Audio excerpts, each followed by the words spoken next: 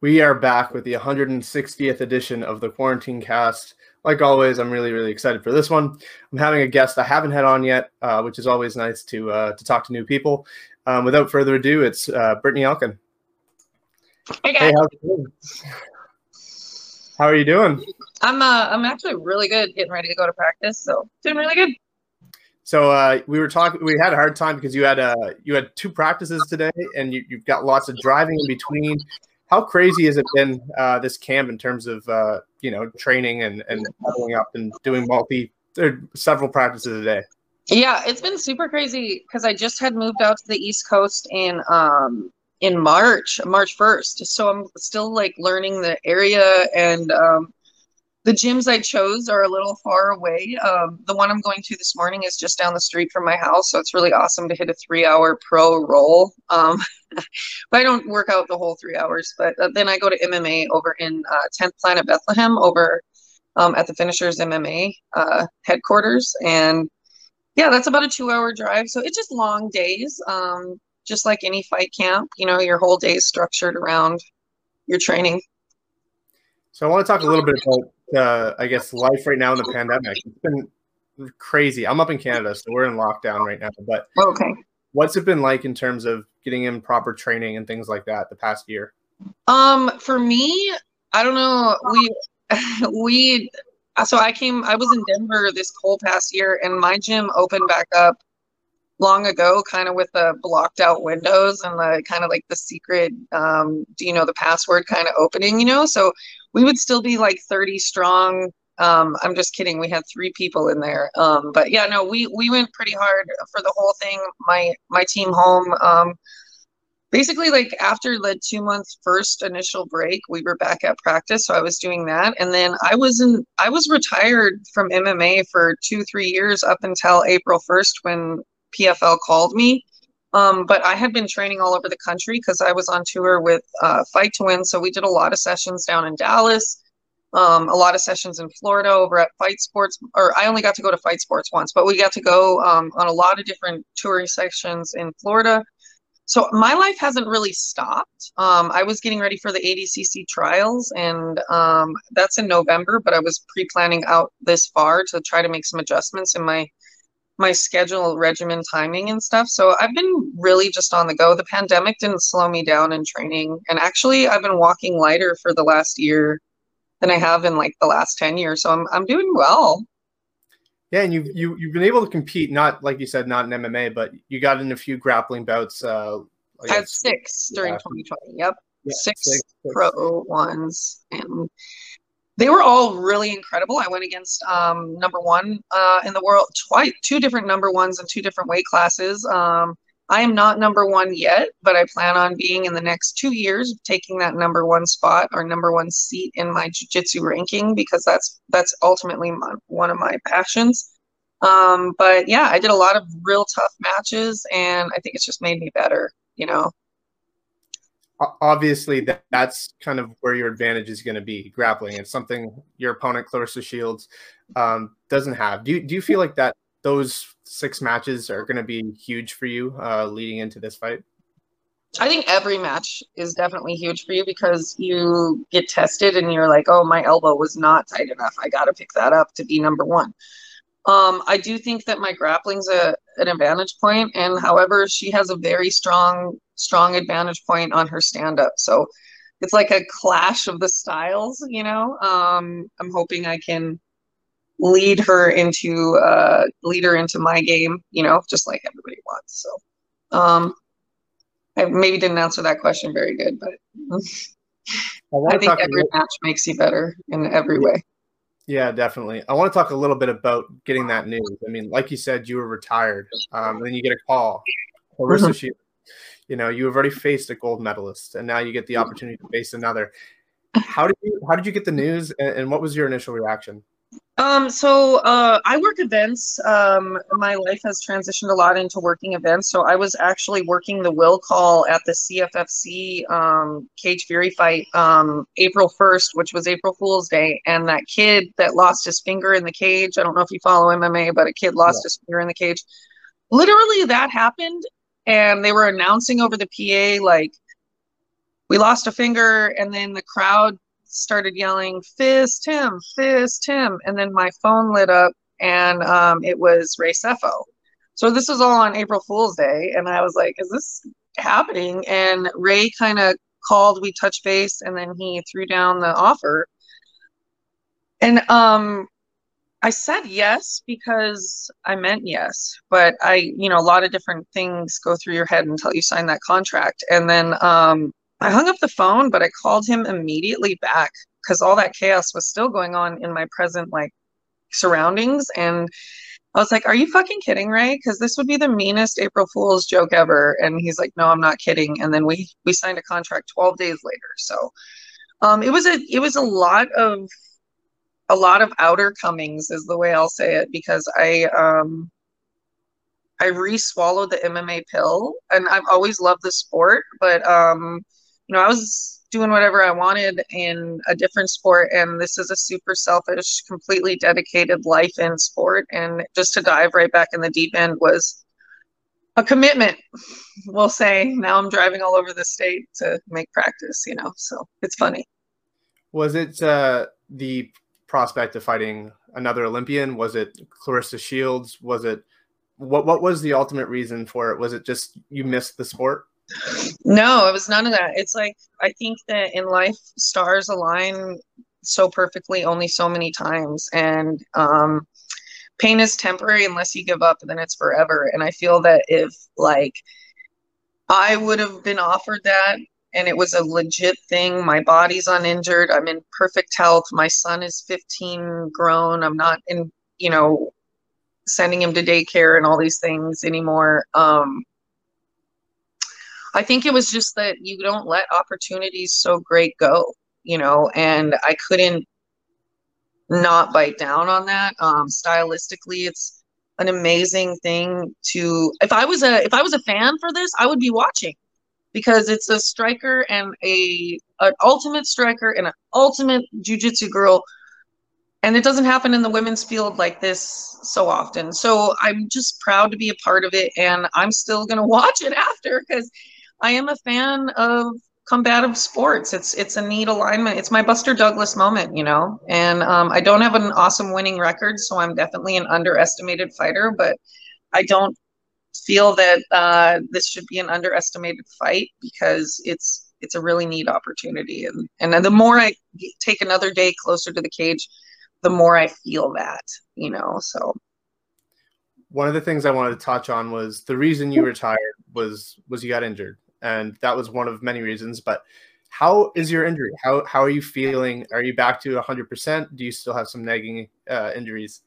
So I did Bobby from Canada, who is one of my friends now. She's a wonderful person.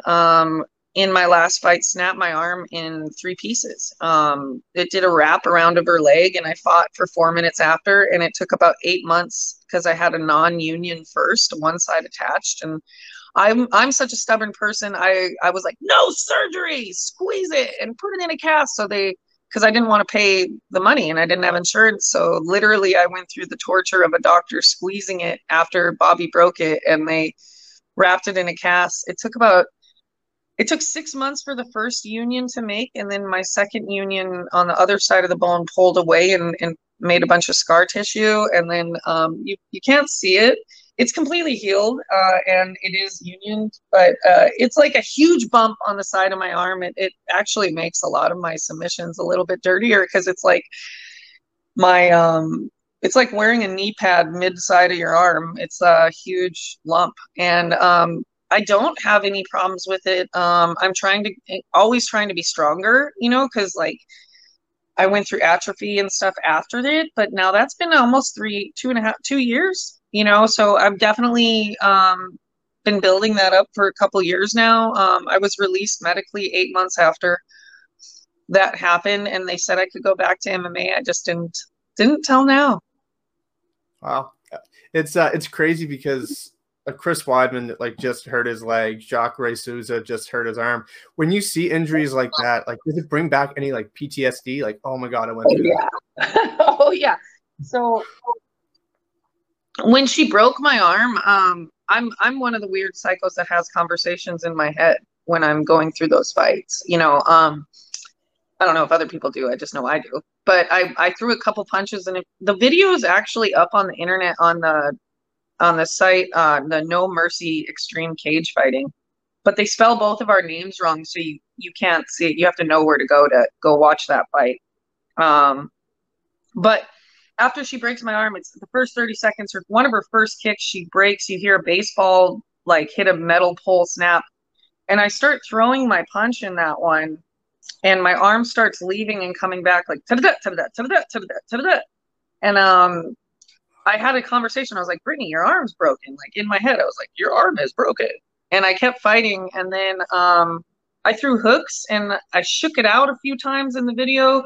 And then my coach, you hear him almost perfectly go for the double. And I went for a double and my arm went ta-da-da-da-da-da-da-da. And that moment is PTSD when I watch other fighters break theirs, because I'll never forget the 3 shifting bones inside of my arm when I went for a takedown. And I stopped almost immediately and just held my arm while she punched me. And yeah, MMA is a fucking dirty whore, and it does not love you.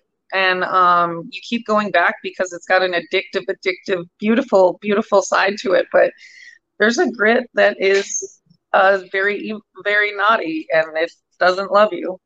My roommate just came home, so.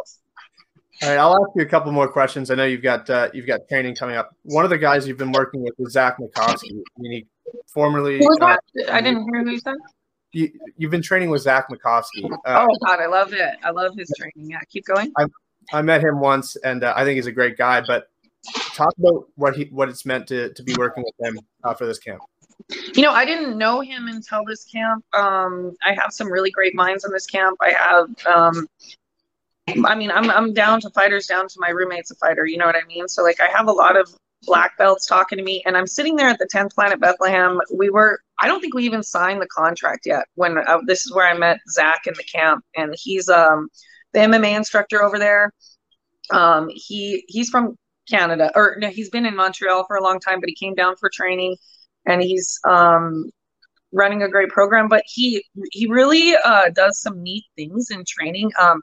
We have a talk about it. He applies it, but he has a way of teaching it that you're like, oh, no wonder we're fucking doing that. Like I've been going to practice for like 12, 13 years. You know what I mean? And you go to practice, you see the move, you drill it 4 times, you laugh and make a joke with your friends, and then you go back. You know what I mean? But Zach's is really interactive, and then we use a lot of footage in his stuff, and not only do we talk about reviewing footage of like the way Clarissa moves or your opponent or whoever, but we talk about the way you move, and he films it on the corner. And then he has this weird way, like we do it after class, but then he'll message you 4 hours before pro class, and he'll slow down a video on his video editor, and he'll say, see where this strike came through the hole, the guard you're not blocking, and see, this is what I'm talking about. And you'll watch the video. He really takes time, is what I'm trying to say. And his creative tactics make me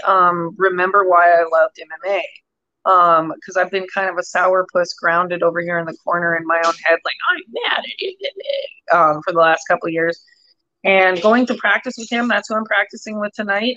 He's got a really creative, fun way of redeliverance of the topic. And then like last night, we were going over this amazing position that I just have been nailing. And I was like celebrating with him how violent I was going to be able to be. And I said, I'm going to be so dangerous. And me and him had this little celebration. So he's definitely bringing out a fun side to it again. He's fun. He's like a little kid having fun in there. And watching somebody do those things can really help you do it.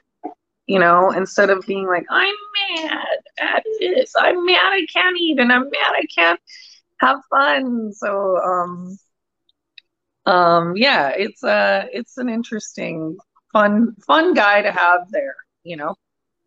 And then I'll end on this note. I mean, she hasn't fought yet in MMA. She talks. So when you're watching tape and when you're trying to dissect your opponent, is it harder knowing that the film you have is her in boxing glove? No, it actually gives me a little less less to, okay, so you can plan for everything and then a firework will go off in the trash can, you know what I mean? Like, no, I'm less intimidated that she's never fought more.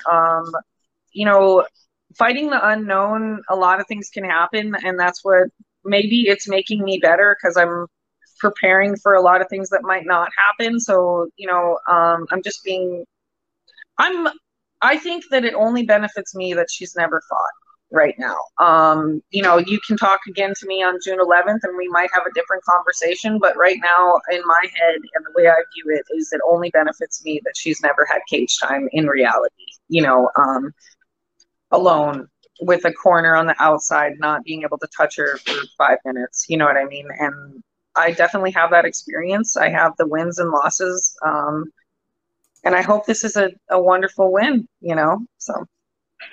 Well, I can't wait to watch. I don't want to take up too much more of your time. I know you've got a lot of training to do today. So thank you very much for the time and best of luck. Hey, thanks. And I hope you have a great morning. Yeah, you as well. So there you have it. Brittany Elkin, be sure to watch her fight. She's fighting Claressa Shields. For those of you who don't know, Claressa Shields was multiple-time world champion, also Olympic gold medalist in boxing. She's making her PFL debut. And, yeah, if you guys haven't yet, be sure to like, comment, and subscribe, and we'll see you guys next.